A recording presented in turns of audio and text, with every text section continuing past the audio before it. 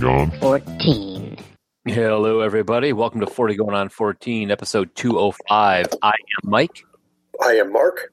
I'm Joel. And I'm Josh, and a gimmick like this would not have flown on Dick Clark's radio program. A lot of things don't fly on Dick. Is it because he's dead? Is he? I don't think he's dead, is he? I thought he was immortal. Is Dick Clark dead? He is dead. He is dead? He died. He died 5 years ago. Oh, shit. I win. You win. And he hosted New Year's Eve 2 years after that. All right, so some of you may be noticing we have a different voice in here today. This is the first episode of our September shows. So we have substituted in somebody from other podcasts, Our Lives, Back, Past, whatever. People we have substituted in. So subbing in for Patrick is our friend Mark, who is another old college buddy of ours. And I admit to that in public, too. He does. Yeah, he even joined us for Instant Game Show over at Gen Con a couple weeks ago. Yeah, and if we saw you, if you were out there and you won something, you're welcome, and thanks for joining us. We had a great time.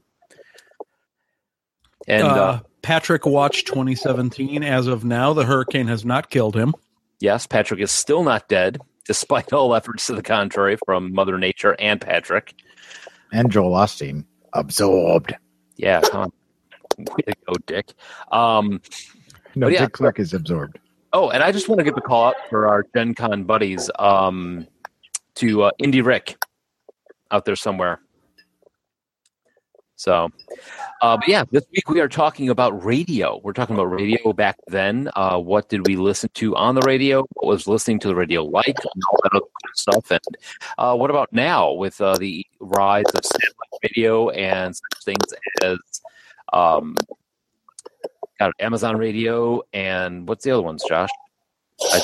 They're podcasts, and if you're into radio and podcasts, you should be checking out the Podcast Collective Network, which features such shows as On the Block, 40 Going on 14, us, Dating Baggage. Hi, guys, it's Sarah is not a show on the Podcast Network. It's a sign that my wife got into the show notes.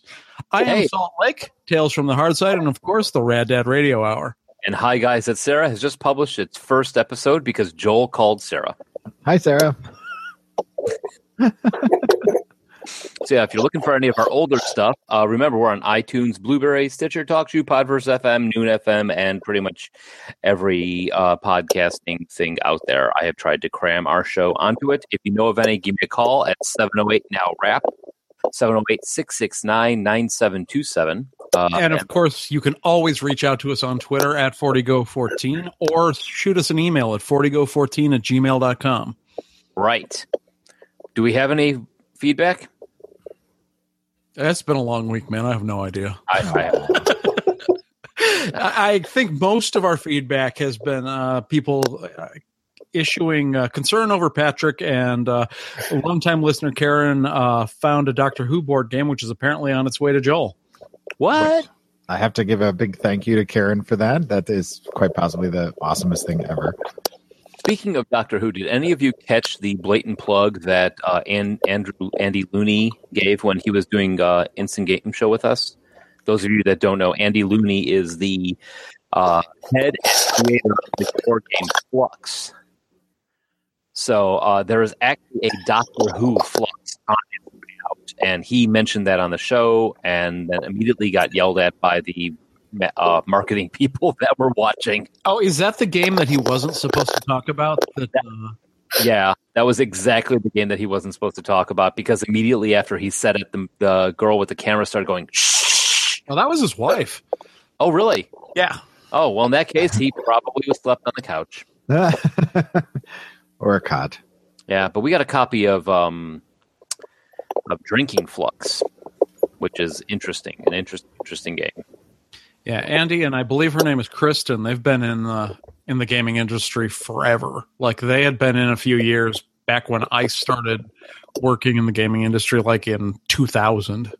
Yeah. That's fantastic. They've been around for a while. I even still have my original copy of Flux back when I bought it back at Gen Con at Milwaukee. Well, and he was a great co-host for the show too. Yes, he was, and we're going to have him on next year because he got it. Sometimes we have hosts that just don't really get it, and he got it, and that's fantastic. So all right. That's why I'm behind the board. Yes, and that's why we took your mic away. Oh, you gave it to Mark. It's true. Feel free. Jump in anytime you want, Mark. Okay. All right, cool. Well, with that said, I think it's about that time. It is about that time. This week in music, movies, and TV.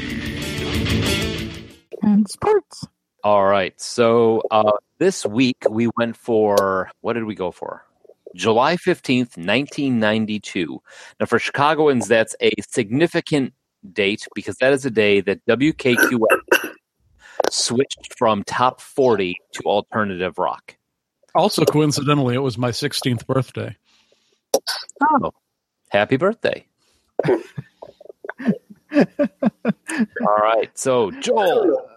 Remember anything from 1992? Nothing?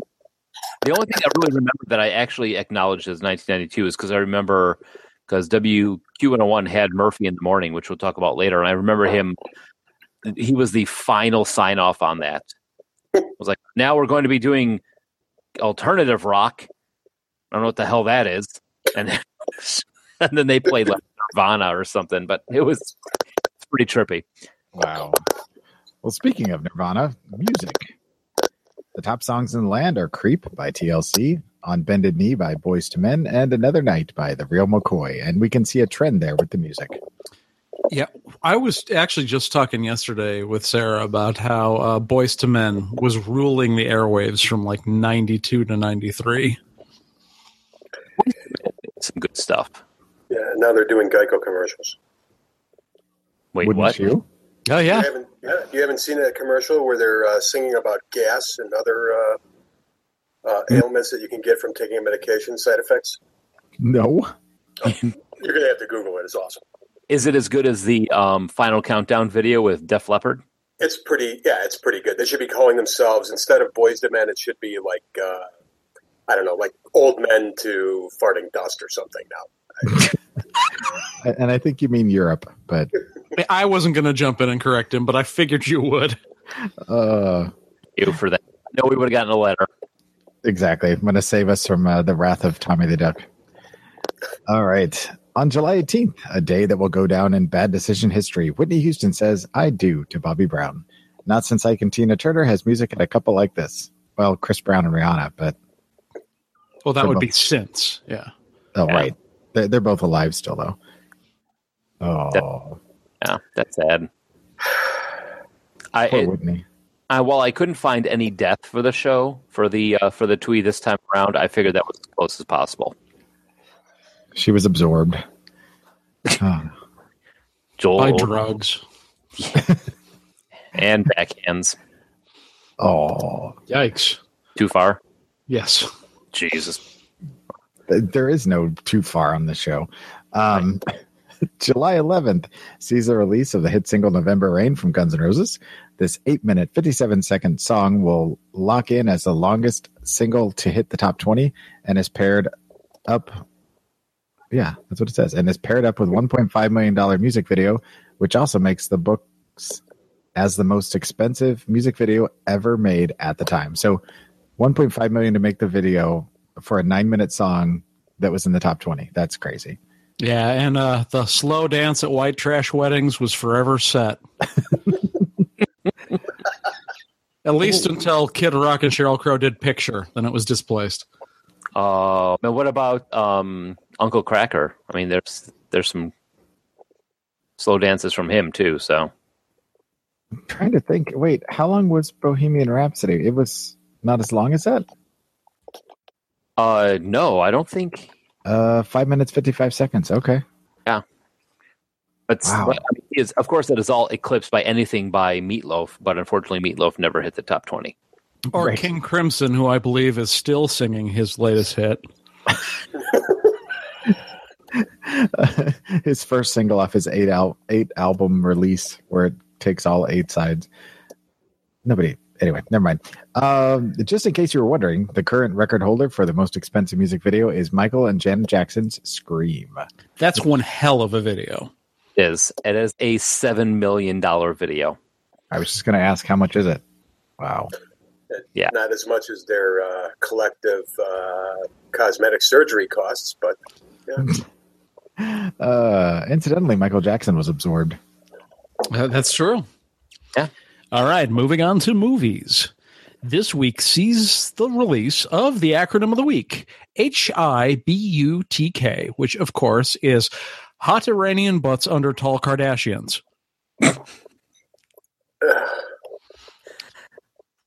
What, did I get it wrong?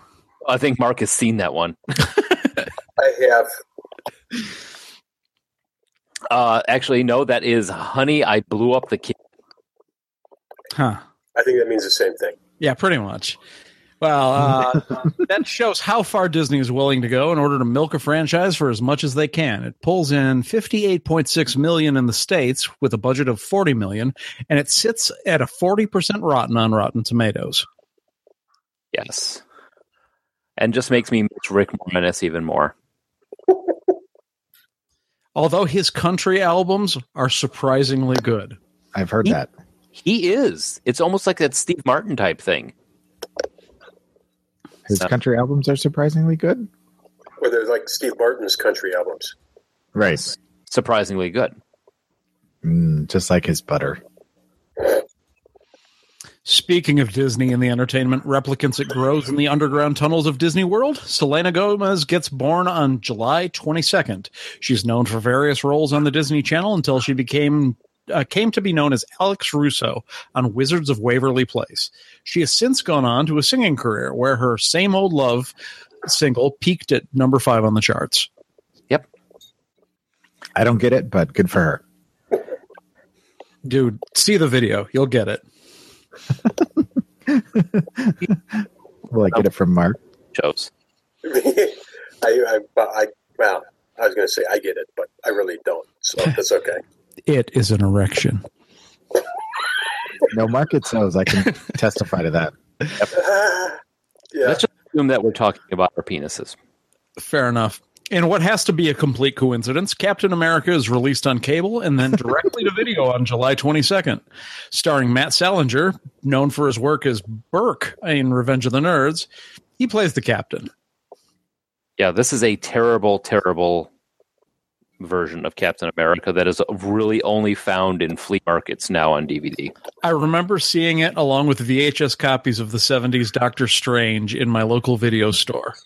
Yep. I remember when it was on TV because there was friends of the family that had been watching me for the evening because my mom worked a lot. And I remember sitting in their living room watching that movie when, for some reason, on TV. I don't know why that sticks out of my brain, but I remember him riding on the motorcycle. Yep. He had the motorcycle with the shield on the front, and it also starred a one Ned Beatty as Captain Ham. Oh, yeah. He wanted to make him squeal like a pig. That's a winner there. Make me hungry for bacon. All right. July 8th sees the debut of Melrose Place, starring Vanessa Williams, Andrew Shue, brother of show favorite Elizabeth Shue, and eventually Heather Locklear. This Fox drama will run for 7 seasons. And everybody was shocked. Yeah. I can say that I have never seen an episode of Melrose Place. I can't say that. I don't know if I've seen one or not. I'm going to go with you haven't. Mark, we all know that this was your guilty pleasure in school. Actually, it was because I was dating a girl who liked to watch this show at the time. Oh. Yeah, but I don't remember watching anything. All I remember was, well, I better not say that. Whereas... It had to do with an erection. Yeah. He remembers hearing the show, but it was kind of muffled. Correct. See, I was a big fan of Beverly Hills 90210. So when I heard there was a spinoff, I watched at least the first season, I want to say, of Melrose Place. Wait, just because of that. And that's another show I've never seen an episode of. The original was a huge guilty pleasure growing up. Really? Yeah, I didn't have any cool stories like Mark, though. It was just me. I'm not surprised.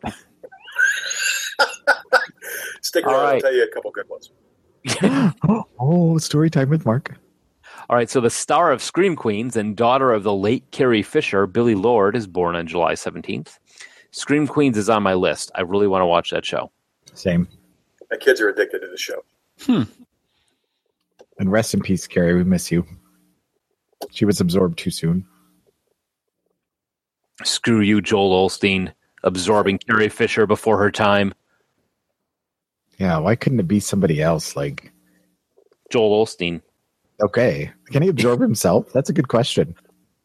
I bet he absorbs himself every night. Absorbed? You don't.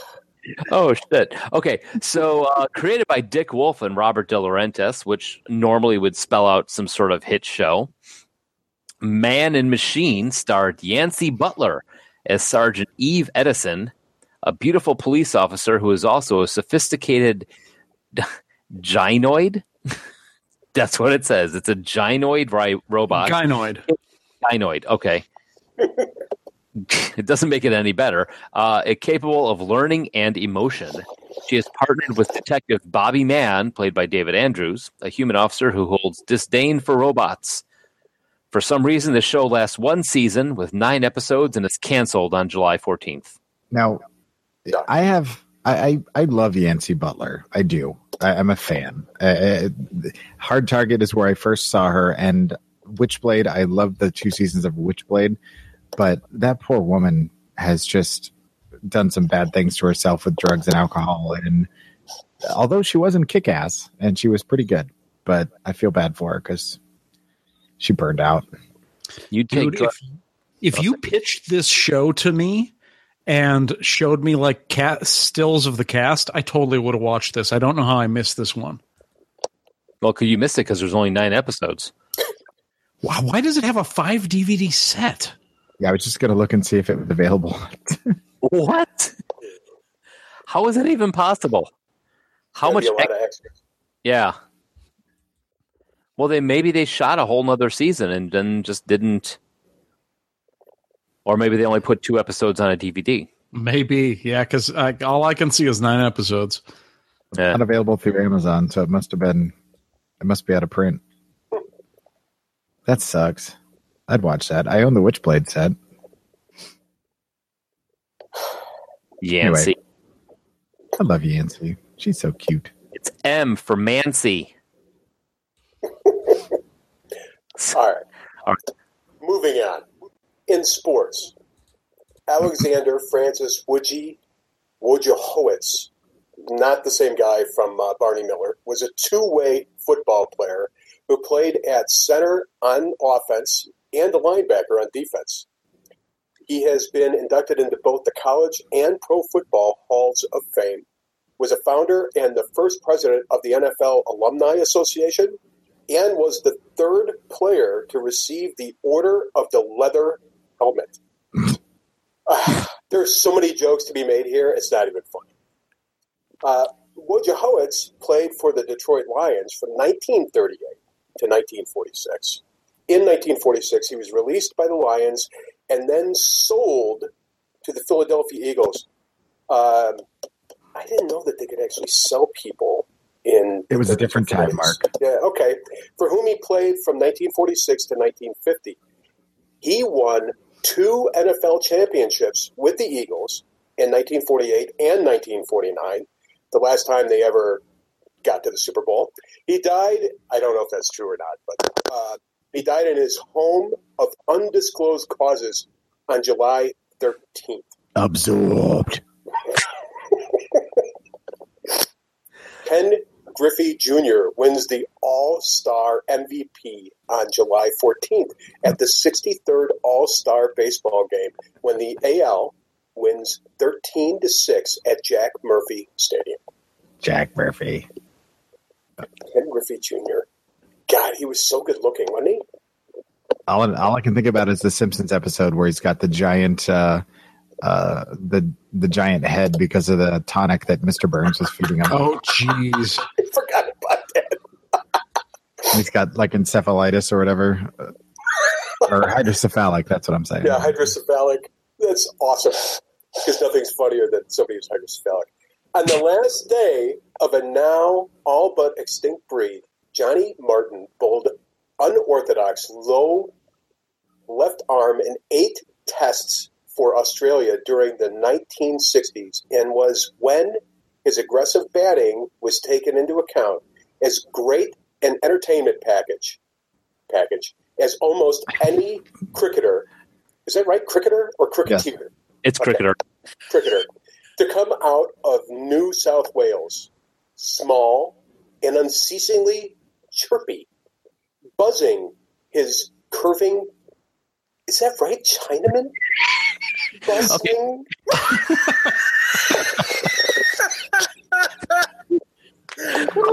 You got to understand, it's cricket. 9 times out of 10, there's a new word in there every week that we're like, we don't know what the hell that means. At least it's not. I didn't realize there was random racist terms in there. That's awesome. There's maidens and centuries. So Curving Chinaman.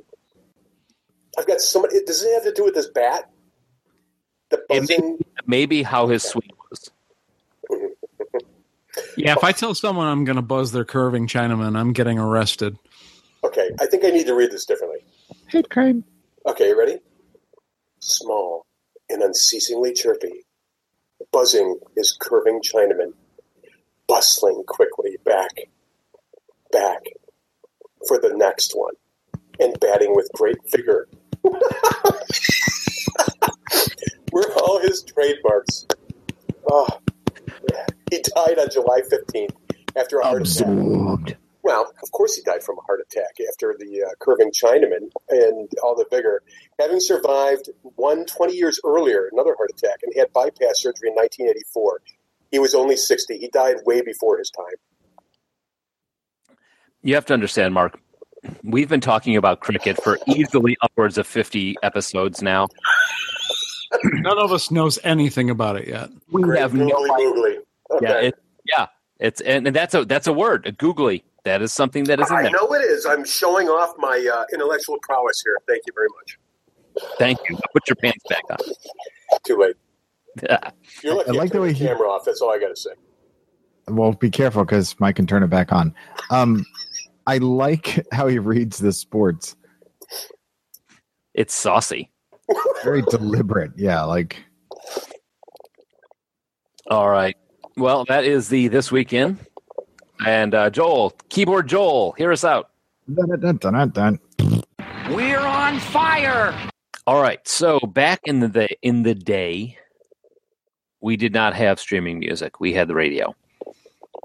Had to wait for our favorite songs to come on and then hope we could dub them as quickly as possible on the cassette player, that sort of thing. And then there were also DJs and people that sort of announced the songs and tried to be friendly to us. So we are talking about that this week, how radio has changed between the then and the now.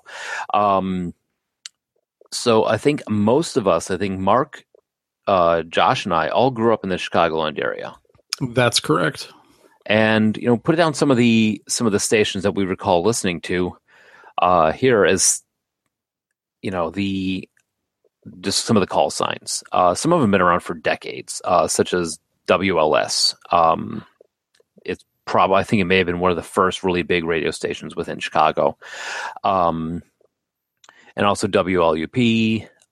So I would toss to the new guy. Mark, back then, say high school times, what was the radio station you listened to the most? Ooh. Actually, I think I listened to The Loop is probably what I was listening to most of all back then. Because I've always been... Actually, I still like the same kind of music that I do now. But I do remember Z95 used to have something. I think it was Z95. Used to have the Flame-Throwing 5. Seriously, it would be at 5 p.m. They would have the 5 hottest songs from that week that they would have on Friday afternoons, I think it was. And I would always have to listen to that on Friday afternoon, no matter what I was doing. No, I found... Oh, sorry, go ahead. I looked up Flamethrowing 5, and it is one of 2 links that shows up on Google for that. There you go. Yeah. Where did you grow up, Mark? Villa Park. And between there and Oak Park. Okay. So, I mean, literally you guys were all kind of not in the same area, but close by. Right. Yeah, I was in the Bolingbrook in Chicago. So you had access to all the same stations is what I was kind of going for. But. Yeah, completely. So, Josh, what about you, man? What was your to-go radio station in high school? Well, in high school, it changed because I grew up on Magic 104.3, listening to like 50s and 60s music. It was the music of choice for my dad. And like I had access to his record collection. So, I mean, there's a lot of stuff I didn't like. But the stuff that matched up with those oldies, like he had Pet Sounds from the Beach Boys, listen to that. And then when I started to branch out into my own musical tastes, at first you couldn't find the stuff I was into on the radio until I shifted from being a metalhead to being into like 90s R&B and like party rap. So I was listening to B96 quite a bit in those days. Okay. See, now for me, it was WCKG, the classic rock all the time. Because honestly, some of the for radio, that's where it was. Because I enjoyed classic rock, but the music that I listened to, as we discovered during the heavy metal episode, I wasn't actually metal in high school. I was actually wave. Well, and that doesn't surprise us, though. I don't think just knowing, what you were listening to in college and what we associate with you. Oh, yeah. Well, sure. I mean, classic rock, I was actually talking about this very recently with my wife, is that I didn't get into classic rock until we were all in college together. I completely missed the entire decade of the 1970s. Oh, because shame on you. Well, I was born in it, but like I listened to 50s and 60s music and then grew up with 80s through Friday night videos and then got into 90s party like MC Hammer, Young MC. I missed the 70s until we got into college together, and that's all we were playing. Except for Queen. Queen would have been the exception, but really I can attribute that to the Wayne's World movie. Like, if not for the Wayne's World movie, I probably wouldn't have even known Queen before we all met in like 1993. You and thousands and millions of other people who actually Bohemian Rhapsody got back up into the charts because of Wayne's World. True story. Yep. So, Joel, Yep. You are not from the Chicago area. You grew up in this place called Kansas City. Yes, I'm from Kansas City, Missouri, born and raised. First 18 years of my life was spent there. And growing up, my mom used to always listen to like the old school. They had like a big band station. So she'd listen to a lot of big band jazz and old school country stuff like Hank Williams and Patsy Cline and, all the old school stuff. So that's what we used to listen to on the radio when I was growing up. But when I started to come into my own as far as musically, what my brother listened to wasn't stuff that was on the radio. So I kind of found my own way to, like the pop station there, specifically stuff that would play like Madonna and Prince and whatnot. But then when I started working at a Mexican restaurant, I was a dishwasher, and in the back they would always have KY 102 on, and KY 102 is like the oldest, I don't know if it still exists there, but it was like the oldest classic rock station in Kansas City. And so we'd listen to nothing but KY 102 there. But then from there I started to get into like metal. So I'd start to listen to the rock station 98.9 The Rock, and then kind of transition into talk radio once I hit, I guess right around after college maybe, which I guess would push us right to the edge of the then. Well, yeah, and in college we were all listening to Q101. Right. It had the alternative. Although, Joel, you forced back a repressed memory when you talked about your mom making you listen to country music. Every time I was going to high school and she was driving me, I had to listen to US 99. Yeah. Even I know what that is.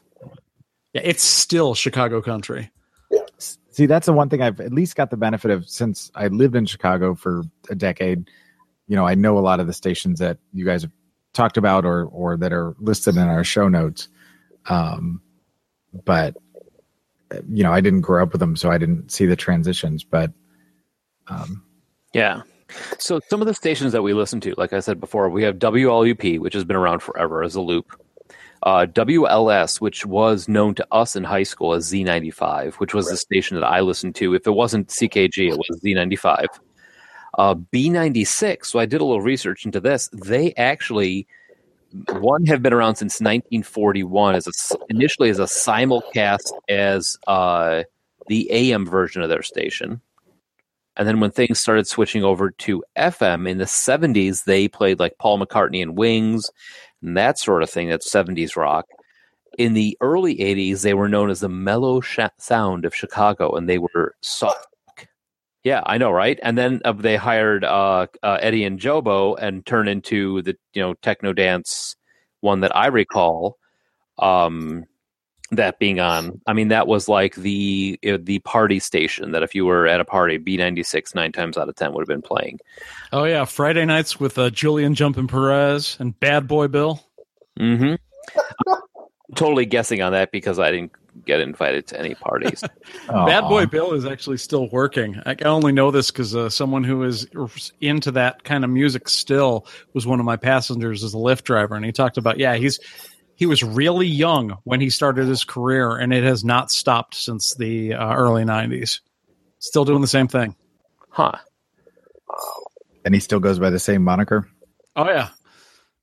When you've made your career on that kind of a DJ name, that's not something you give up. Yeah, that's true.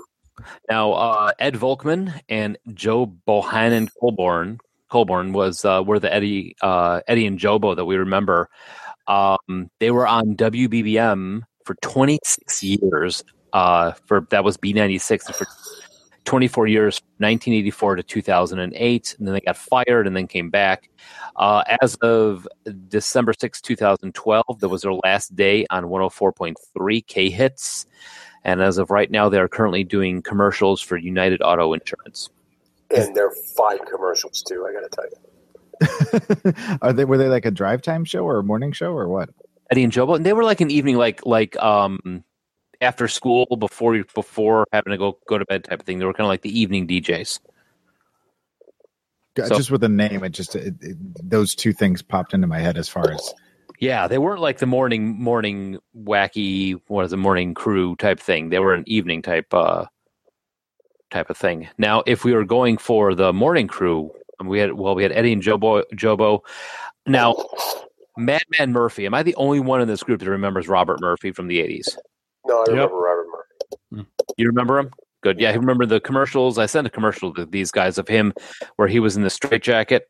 Yes, I remember that.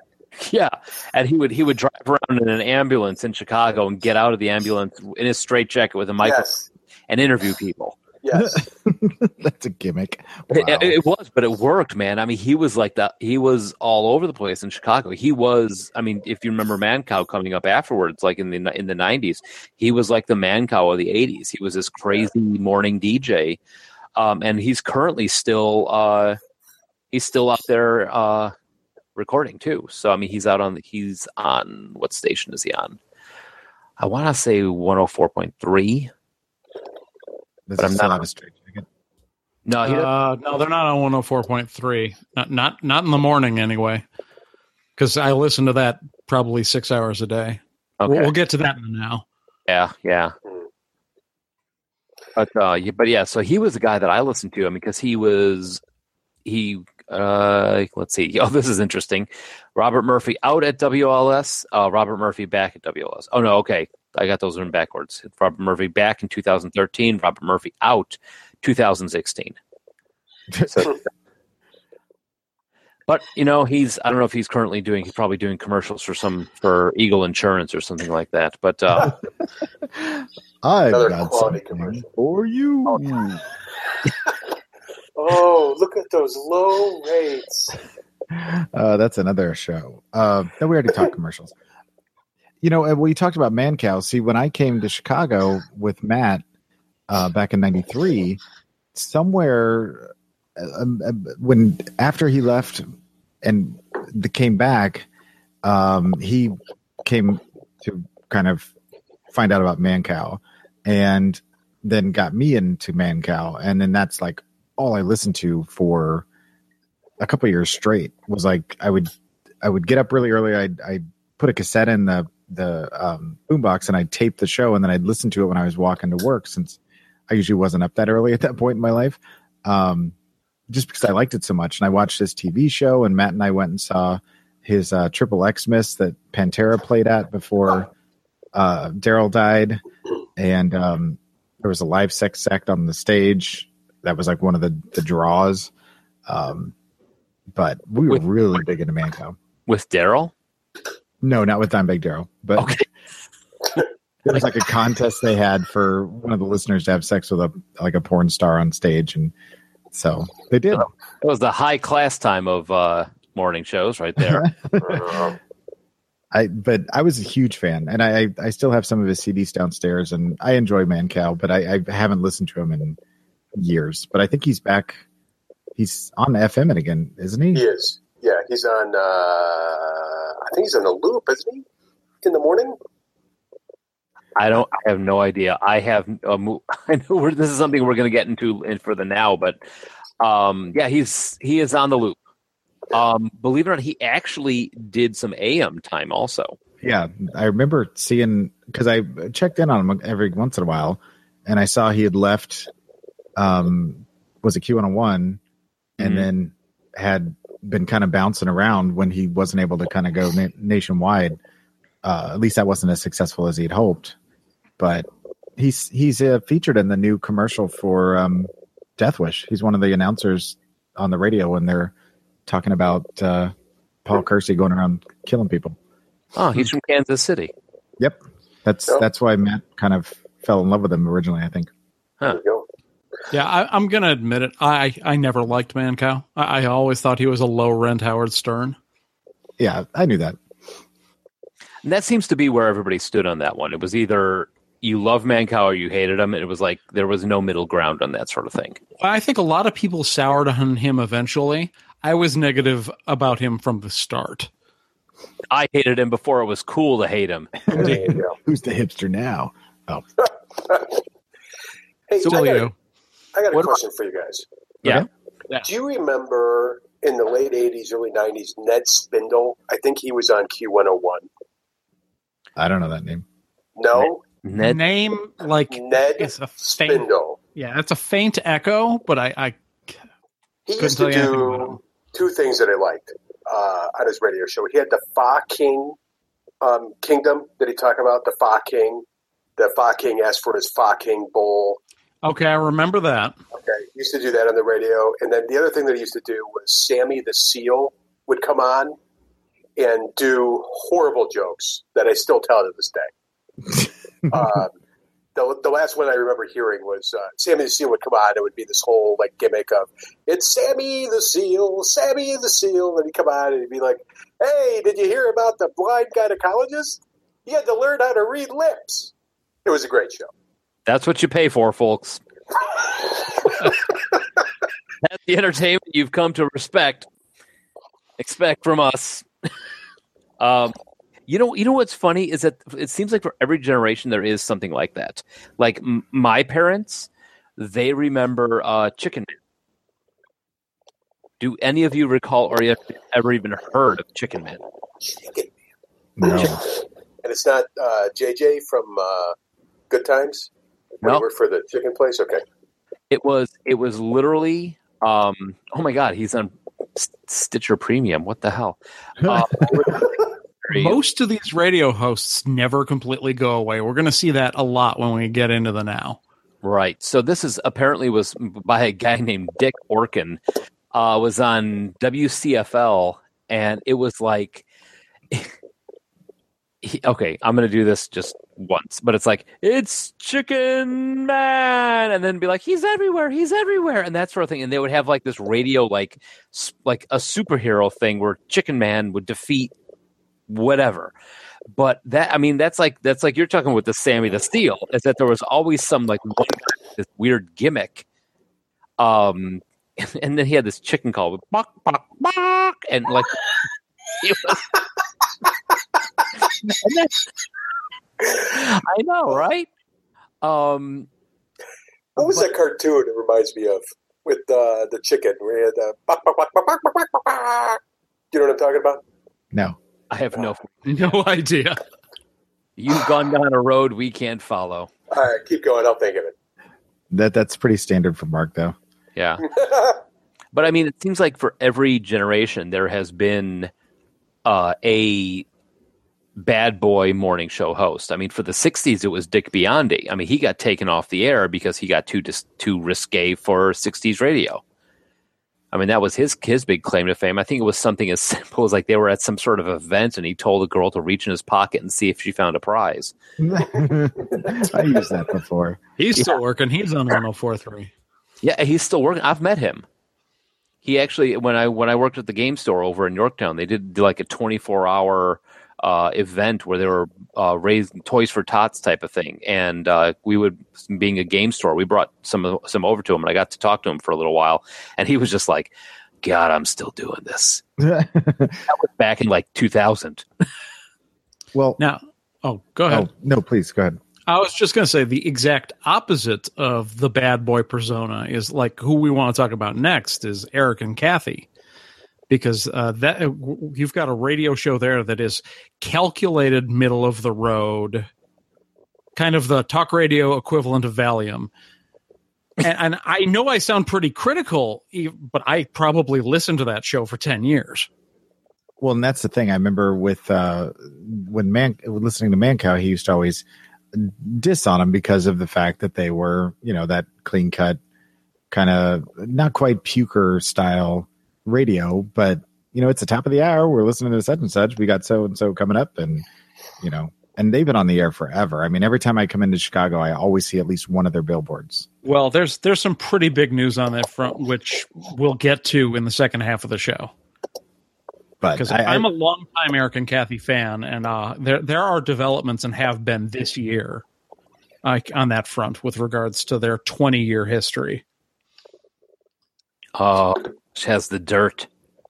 Oh, well, if you've been paying attention to Chicago radio, it's not like it's a secret. I have not been paying attention to anything, but we'll get to that in the now also. Right. Well, what I was going to touch on was we were talking about people you've met. Well, one of the big kind of well-respected radio hosts of Chicago from XRT is Terry Hemmert. And I knew she was on the radio, and I knew who she was, but she's been friends with Val from Valhalla Records for decades. And she used to come into the record store all the time, and her and Val would just shoot the shit, and they would talk and hang out, and she'd buy records, and she'd leave, and then she'd come back a week or so later, and she'd come to events and did interviews with Val on the radio. And I just always thought of her as Terry, but I was looking through her history here because she's kind of an icon in Chicago radio.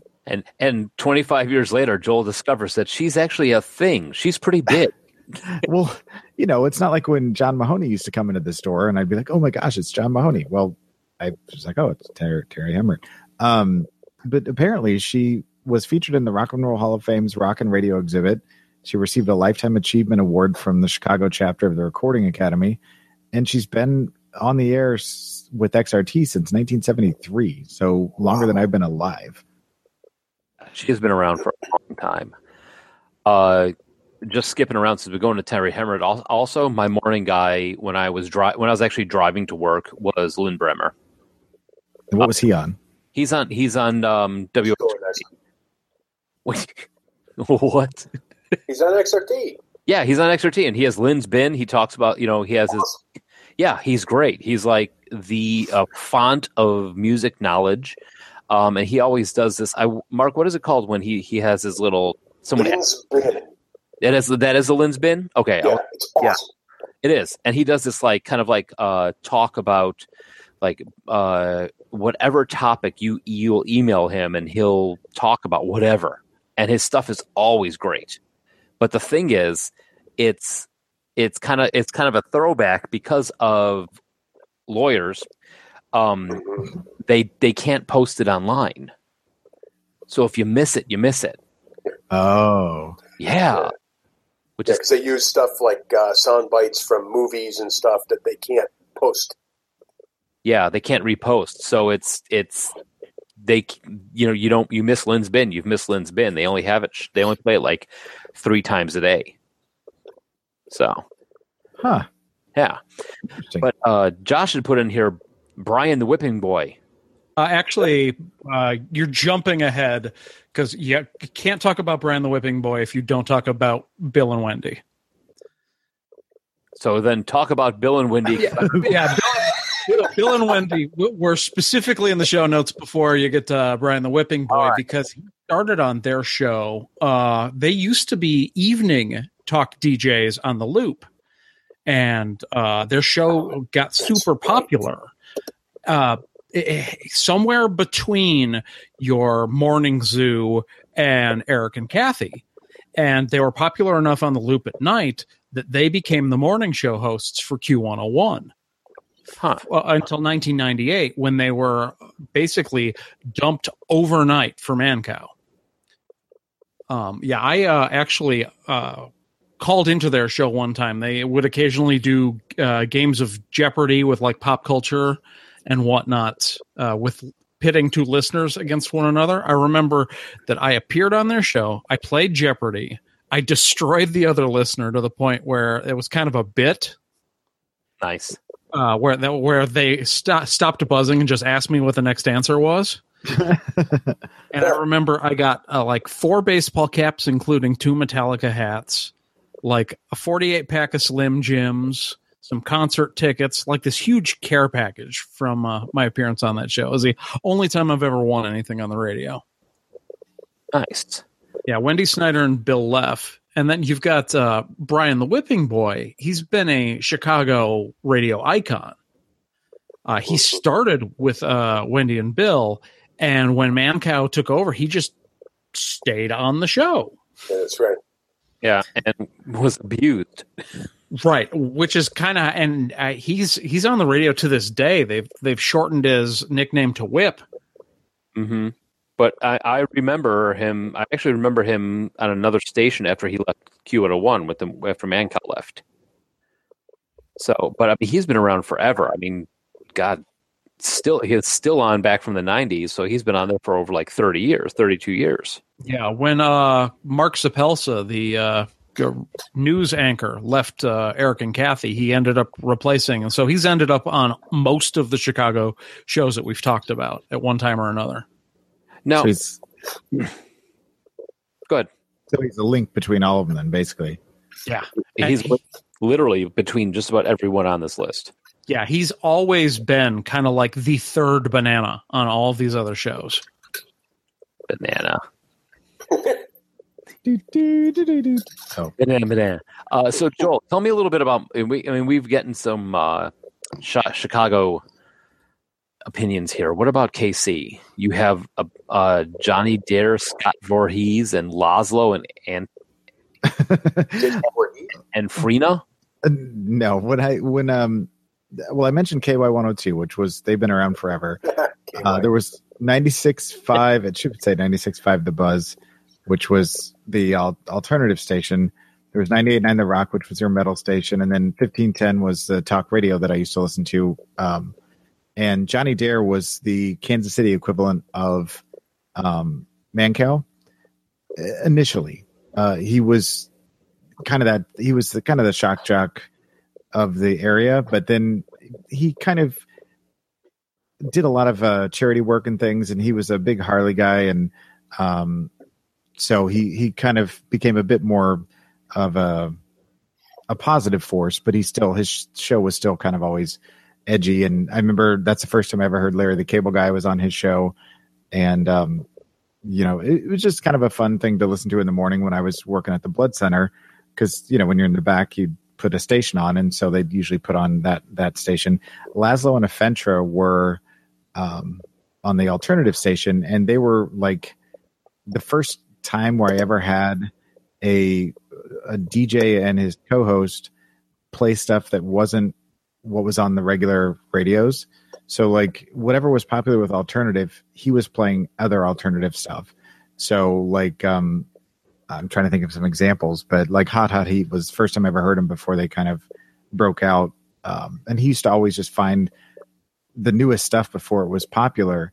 And I hated him because he was annoying, and Afentra was even worse, but he always played great music. So I couldn't not listen because I wanted to hear what he had to play, but I hated the guy as a host. He was terrible. And Scott Voorhees, just because I always got to mention his name whenever radio comes up, because he was he still is. He still works now. He's in Nebraska now, but he was on talk radio on 1510, and he just did a real basic kind of talk radio show where he talked about politics, but he would talk about fun stuff, and it was just kind of a cross section of whatever he wanted to talk about. And I called into his show several times, and he's kind of one of the reasons that I wanted to get into podcasting once the radio thing kind of didn't happen, just because of the way he did his show. And every year he wishes me happy birthday, and he's just a really great guy. He's a super nice guy, but you can check him out online. He's on like you can download his shows through the whatever station he's on now in Nebraska. But I just interesting guy.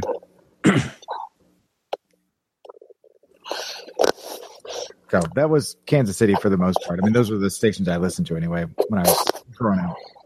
So mix the songs on the radio. You guys ever do that? I mean, that was just like a thing growing up for me. You had to wait until that song came on. Yeah, I used to kind of do the same thing I did with Mancow, where I would take the boombox, I'd put a blank tape, and I'd hit record, and I'd just let it go. And then later on, I'd come back and I'd use another boombox to then copy the songs that I wanted onto another tape to make a mixtape. Oh, look at you with two boomboxes. Yeah, I just went, what?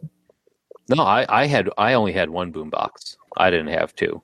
Well, one of them didn't belong to me, huh? So you stole somebody else's boombox? It's okay. No. It was probably a poor kid's. Nice. It's true. True story.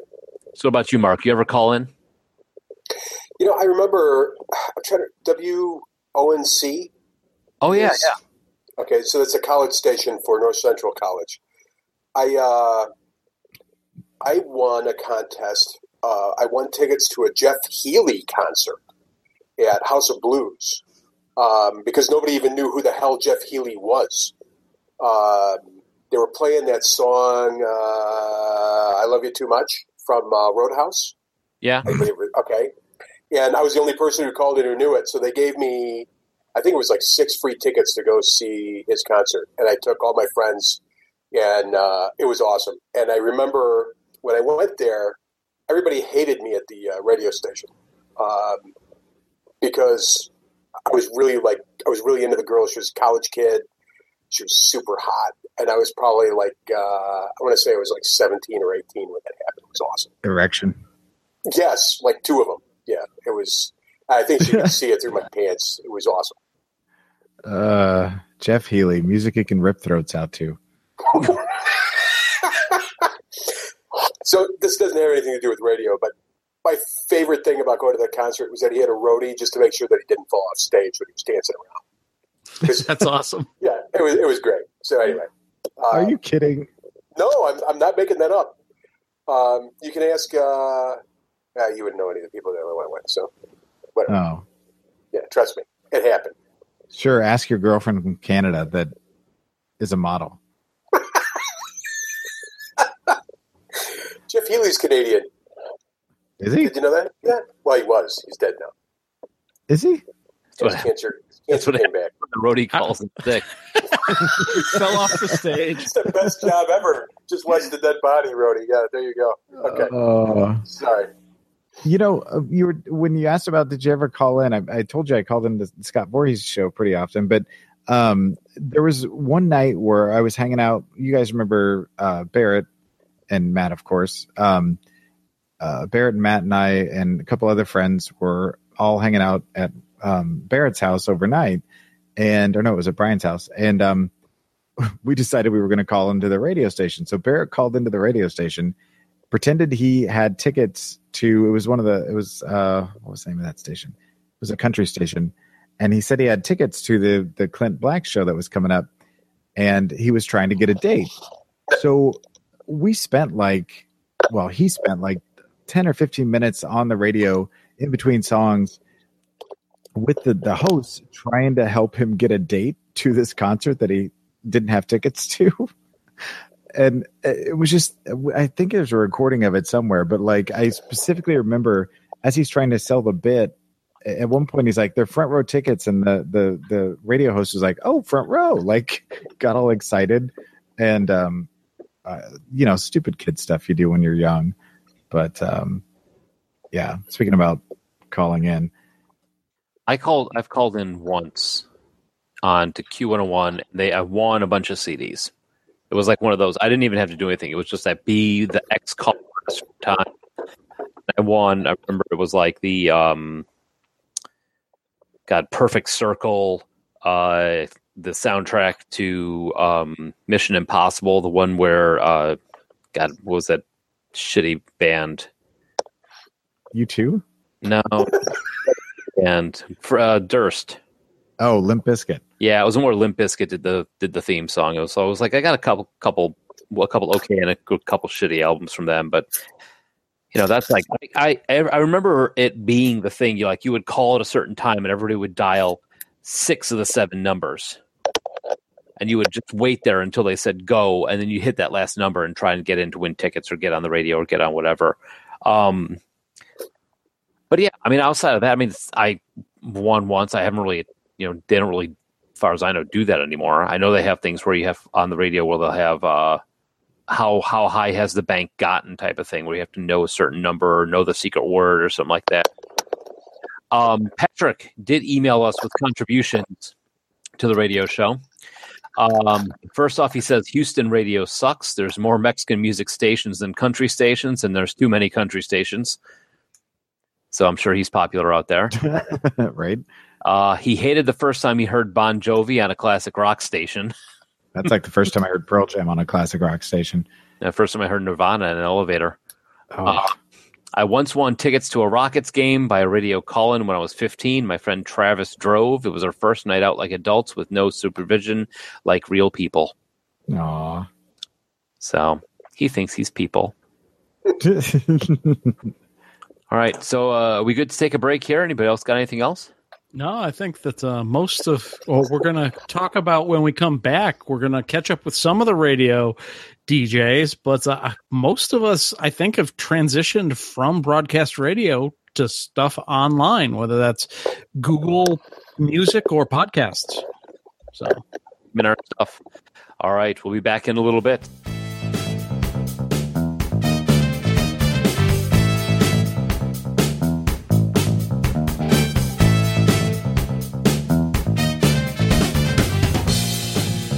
All right, we are back. We're talking about radio as it is now, and if it is something that we listen to, what do we listen to? How do we get our music? Now, Josh filled this out for Chicago radio stations that still exist. Q101, 101.1 was the alt rock station back in the 90s for us, and I've been told it changed formats a couple times.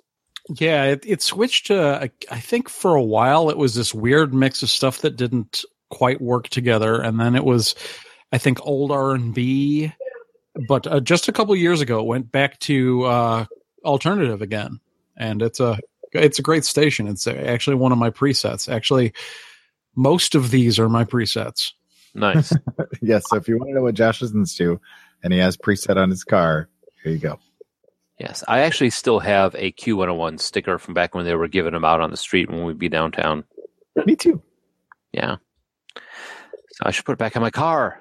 Actually, I got mine because, and we didn't talk about this in the then, but when we were in that radio class at college, Mel and I did a report on Q101, and we went down to the station, and we got to sit and talk with them, and they gave us, I believe that's where I got that sticker from. It was from visiting them. Oh, very cool. I actually went, now this is a little bit of a throwback to the then, but there was, believe it or not, I dated girls before I met my wife. Was a girl I dated. Hi, Pam. We're still friends. She lived in Zion, Illinois, and she was like a school for WXXY. Remember that station out for the Chicagoland area? WXXY. Yeah, the bumper stickers were black and red with like black lettering. It was like a heavy metal station. Huh. Yeah, so she would get like all sorts of swag from them to give out at school, like T-shirts and bumper stickers and that sort of thing. And I actually around here somewhere, I still have a sketchbook with a WXXY sticker on the top. So, but that's it. So yeah, so they are back.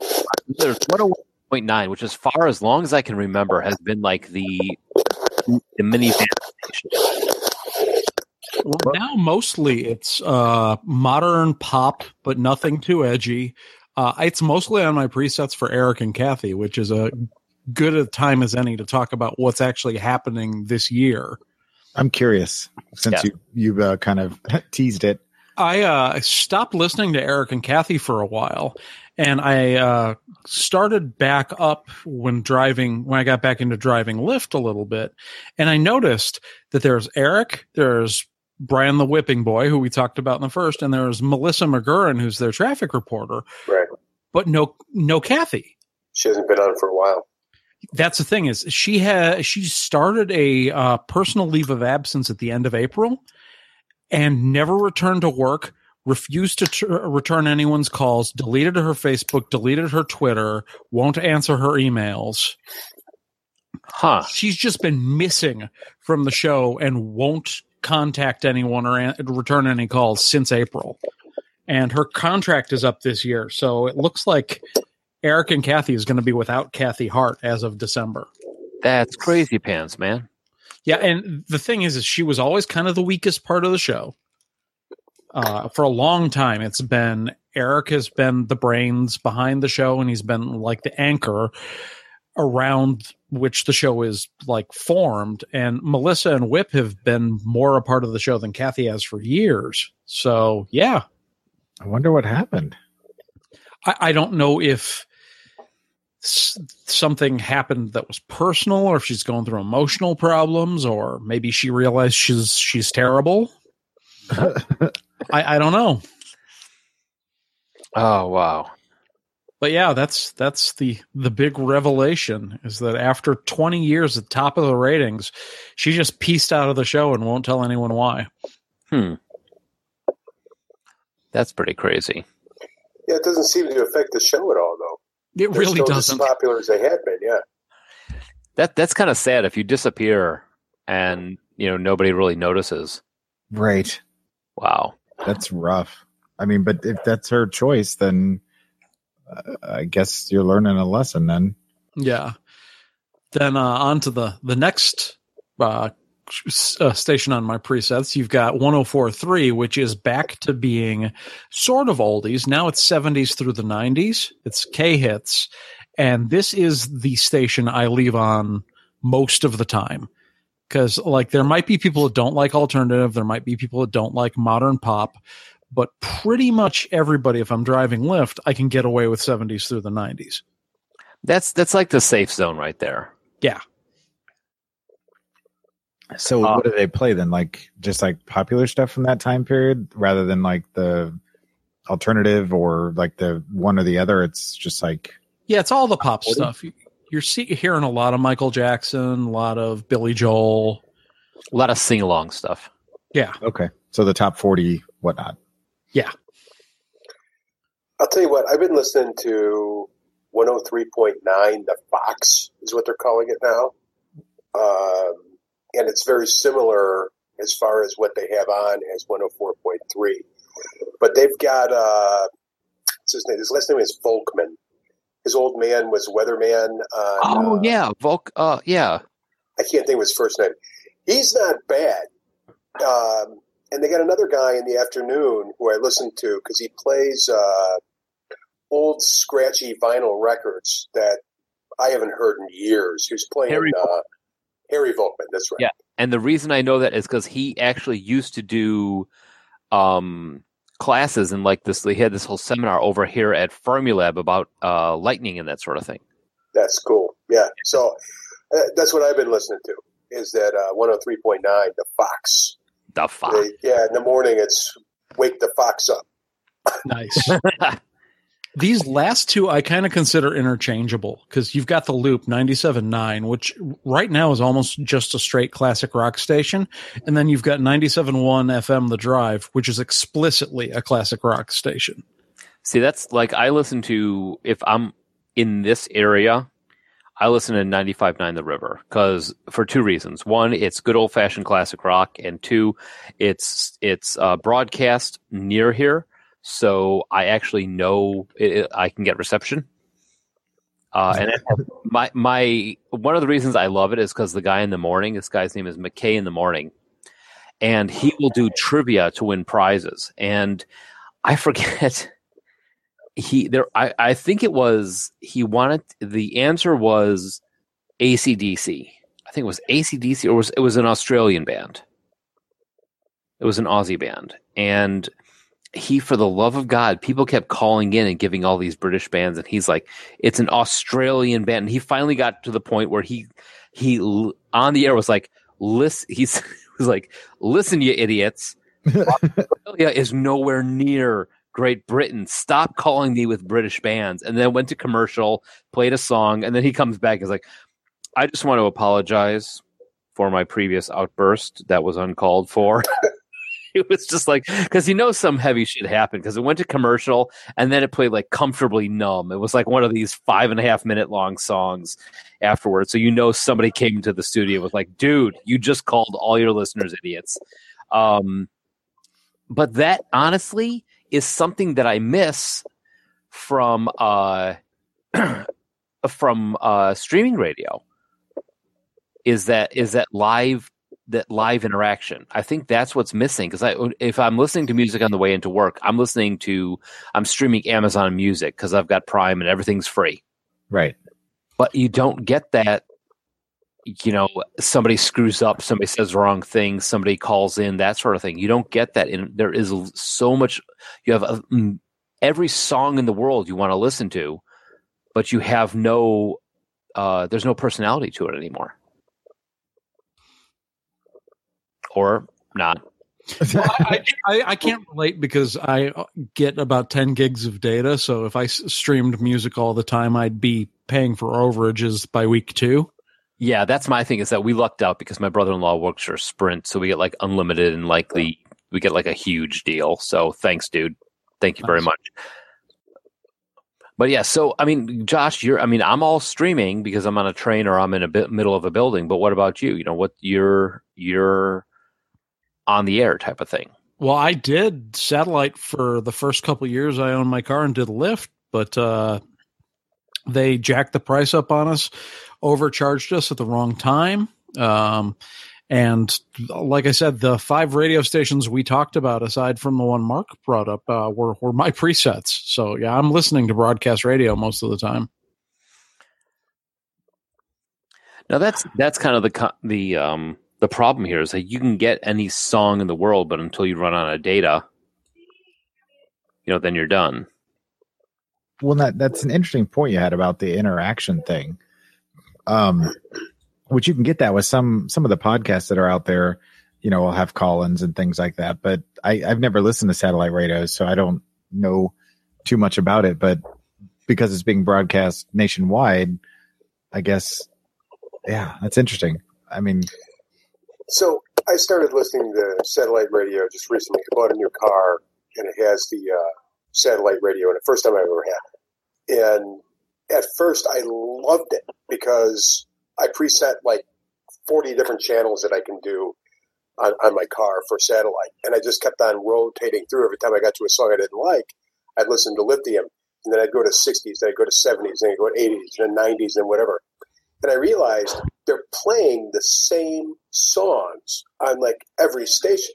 And there's a very small smattering of songs that they're playing. So I hate it. There's no way in hell I'm going to pay for it.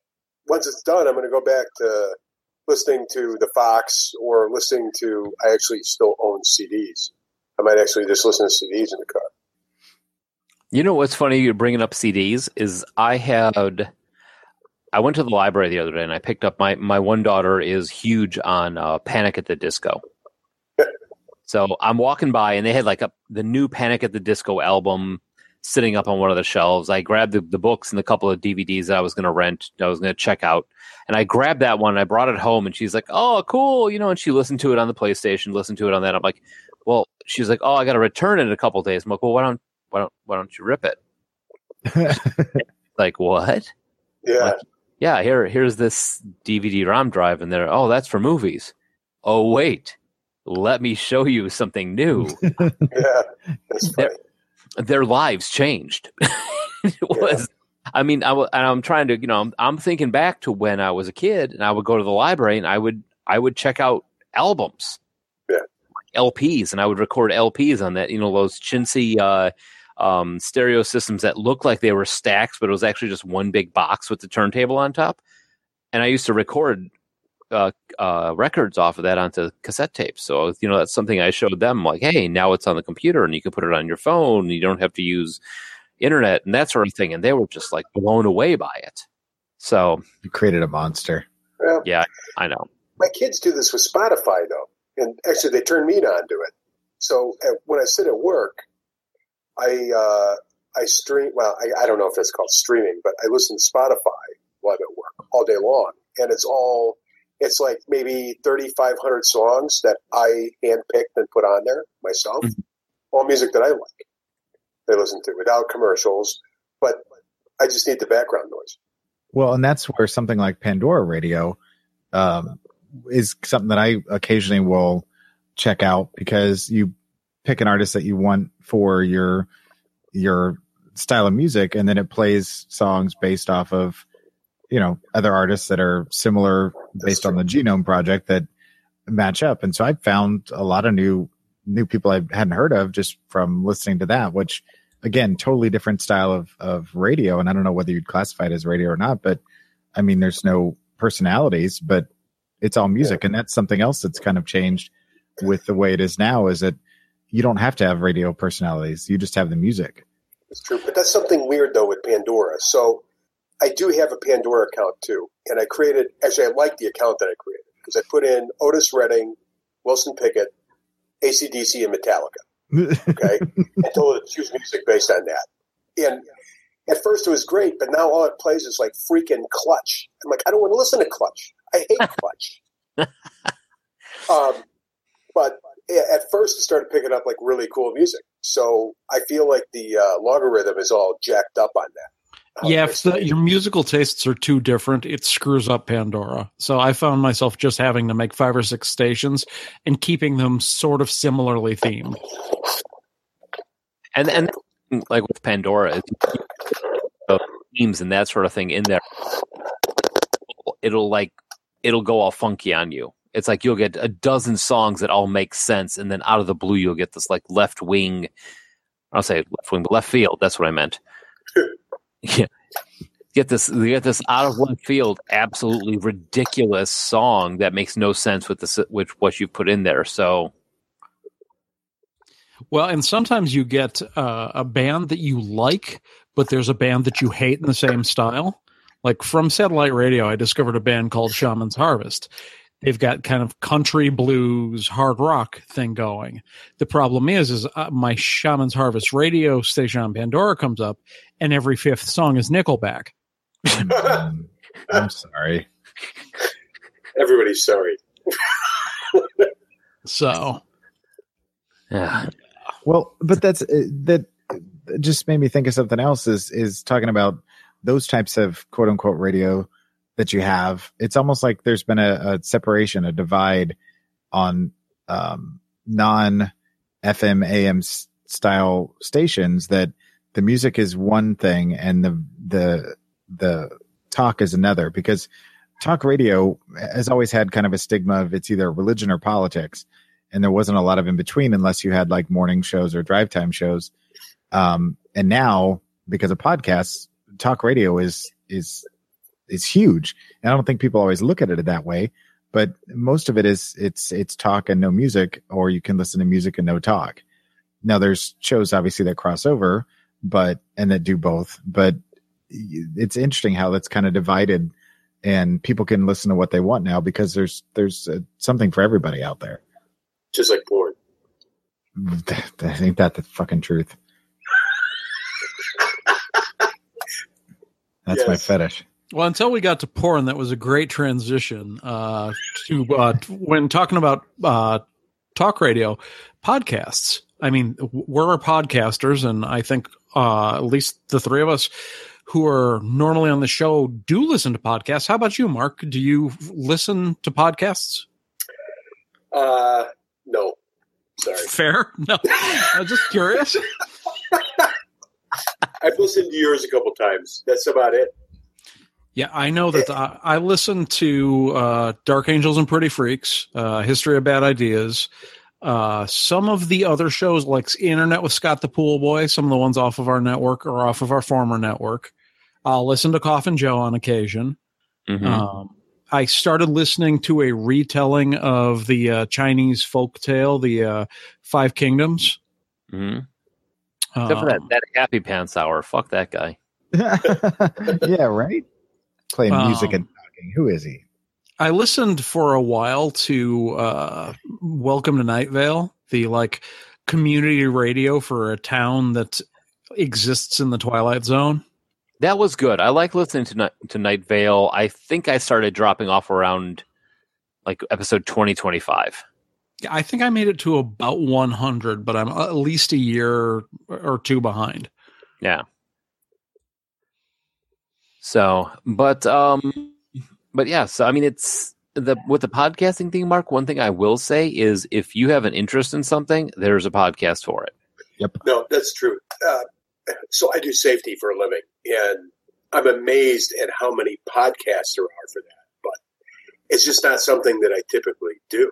Well, and the problem with podcasting is that, yes, there's a show for everything, but you don't always have a long shelf life because not everybody has the commitment to keep it going.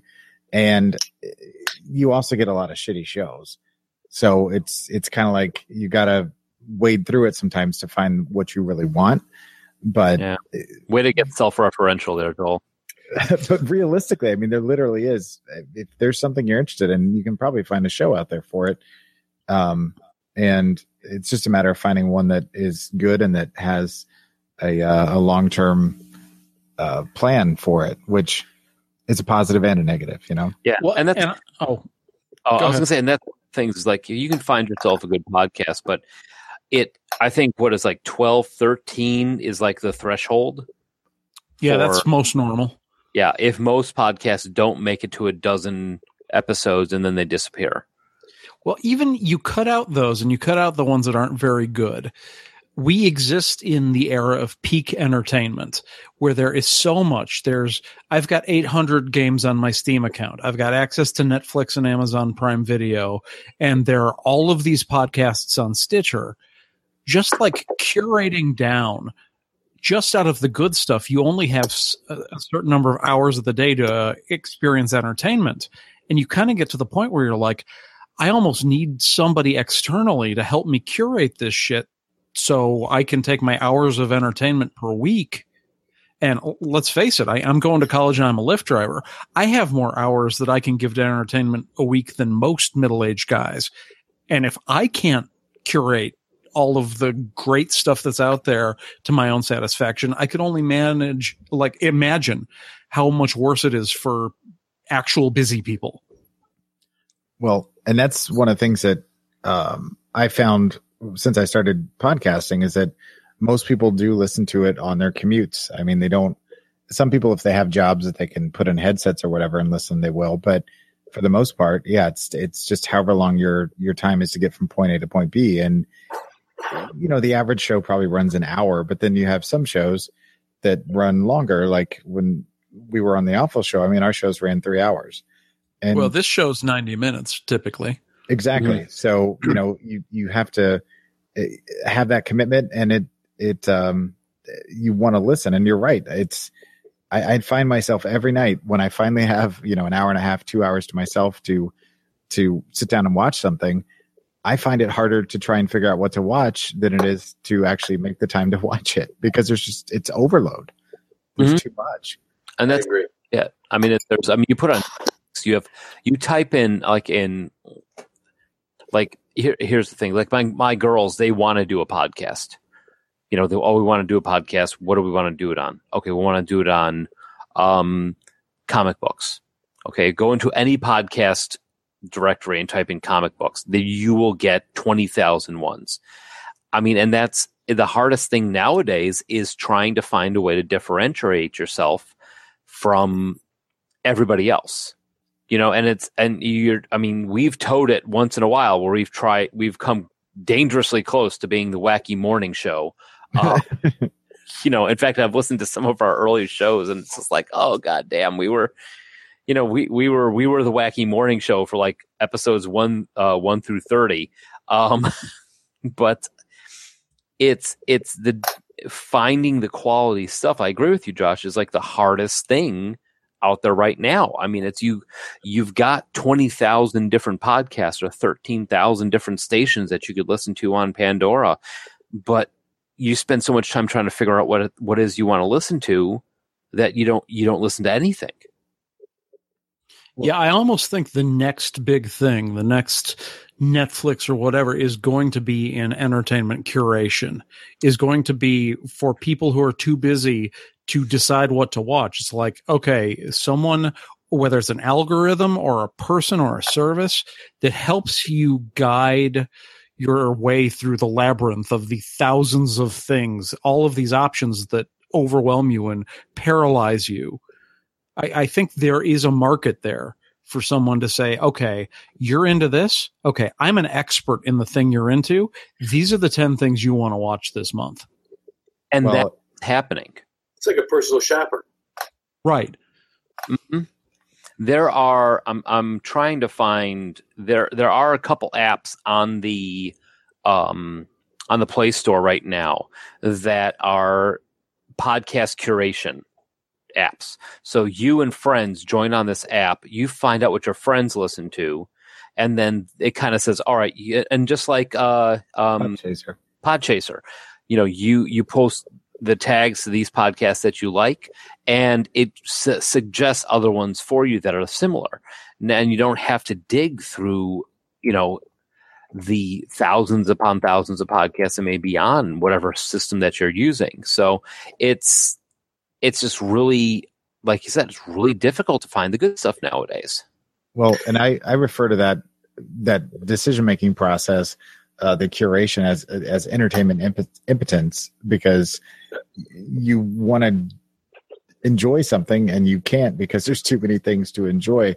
And it's interesting to think about, radio in the classic sense, that the station hires certain people to meet their format, and you listen to that station because of the music that's on there, and therefore by proxy you then listen to whoever the host is of that show. So it did the work for you, and now you're the one that's making the decision. It's overwhelming. It's daunting. Yeah, analysis paralysis is a real thing, whether you're talking about entertainment or whether you're talking about choosing a career for some people. It's just like you've got too many options. You lock up. You don't know what to do. Mm-hmm. Well, and I wonder about this too. So if you have an algorithm that is picking what you're talking about, it picks something out for you.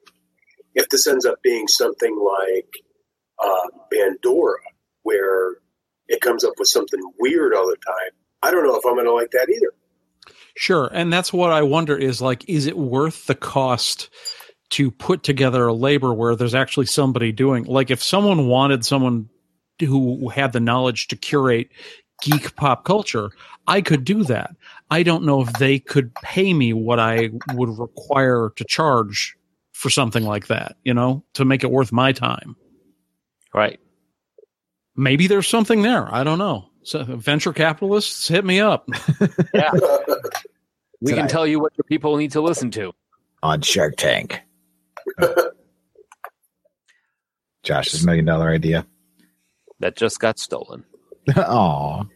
So now, did any of you aspire to be... Now, Joel, I know you and I kicked around having a radio show in college for the longest time. Yeah. So you and I were destined to become podcasters. It seems to be, and to eventually do this together. Because when they had to open up that college radio course that we had, I mean, and they allowed us access to the radio station there, which I don't think had been used for ever. I mean, it definitely put the bug in us to want to participate in that in some way. And that's originally why I went to Columbia, was I wanted to get into radio. And I just realized that the market was so oversaturated and so narrow a margin that you could get onto the air or into that field that it just was no longer a realistic option. So when podcasting came knocking, it seemed like the perfect way to get in there, get that bug, to scratch that itch. I couldn't think of the word. Yes, scratch that record and that itch. That it seemed like a logical step. So yeah. Did any of you other guys have any aspirations prior to or after college? I have a face for radio. Does that count? That counts. Well, that's the thing, is like, I never really thought I would end up getting into podcasting, never had any radio aspirations, but in a way it was kind of a natural fit, because I was always the guy at the hobby shop or the comic store or the video game store who was waxing about the deep dives I've made into, like, whether it's video game history or movie trivia or crazy Batman facts or role-playing games from the 80s and 90s. Like, I like to talk. So this has gotten to a spot where we've got a ready-built audience who's willing to listen, and it's not just the people who happen to be in the shop at the time. Right. I'm doing the same thing. It's just with a bigger microphone. Well, and that's kind of the way it was with the record store too, and even when I worked at the video store for a while, it's like you have that niche where the people come in and you can talk about the things that you love and you're passionate about, and that you have more knowledge than the other person because that's kind of your focus, and then transition into this format. And it's a logical progression. All right. Yeah, I'm actually really glad we settled on the nostalgia then and now niche, because otherwise, like, when it comes to geek culture podcasts, there's just so many of them. What Mike was talking about earlier, like, I would not want to launch a show about video games, about comic books, about geek pop culture, or those are the big ones that just seems like there's a billion shows. Yeah. You get lost in the noise. And fortunately, we found something where there are a couple other people in the space now, but when we started, there really wasn't anybody. Yeah, and that's one of the things, like, when people find out that I podcast, oh, you're a podcaster? Yeah, okay, I'm on my second one. We're at 200 plus episodes. Oh, I have an idea for a podcast. I'm like, all right, hit me. Well, we're going to talk about movies and video games. Like, here's what I want you to do. Go into iTunes and look up podcasts and search movies. Now tell me how many you find. It's like you got, it's, I think the lifespan of a podcast is faster than it is when there were DJs there. I mean, you have a DJ on the air, it would be somebody who was vetted, who was checked out for their talent and all that. But at the same time, they would be on the air if they weren't popular. You can tell, but it would take a few months.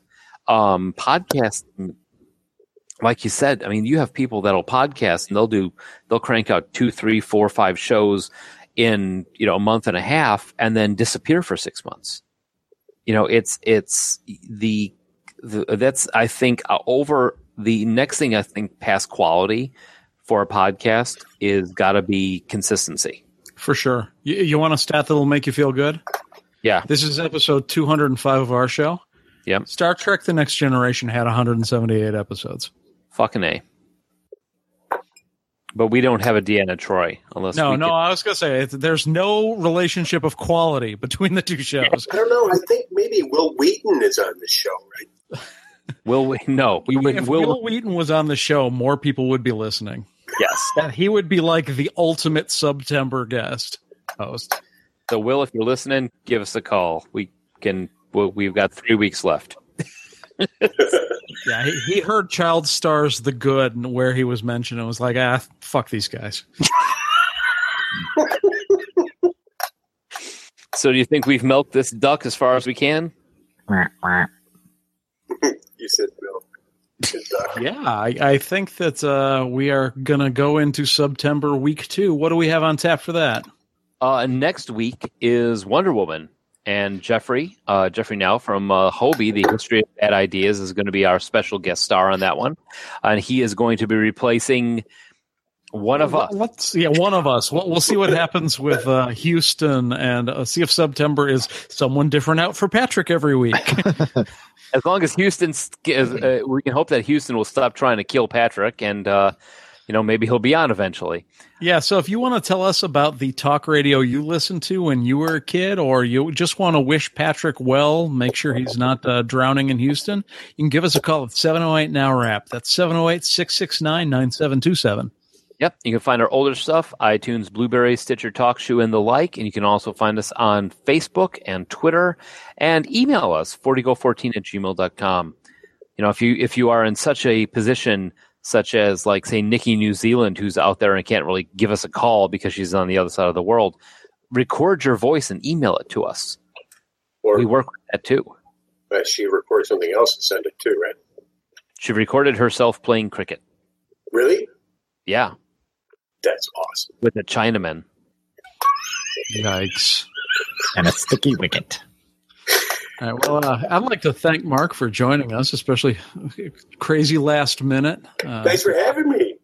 Yeah, no, it's great to have you. Those of you who would, I think us also, if you want Mark to become a regular rotation on the guests for this show, I think that would be a great thing. Or Mark should have his own show on his own, honestly, I think. It's called What Does Mark Think? That would be a great show. What is Mark thinking about right now? Oh, hell. It's going to have an adult tag on it. Oh, yeah. Mark McCooey appearing on episode 2 of Hey Guys, It's Sarah. Showing up on iTunes, Blueberry, and Stitcher real soon. All right, folks. Thank you very much for... Can I end with a quick impersonation? Yeah, go ahead. Go for it. All right, it's Patrick. Absorb. No. Sorry. All right, folks. I don't think we can end that on a higher note at this point, so I'm just going to cut it. Good night. Good night.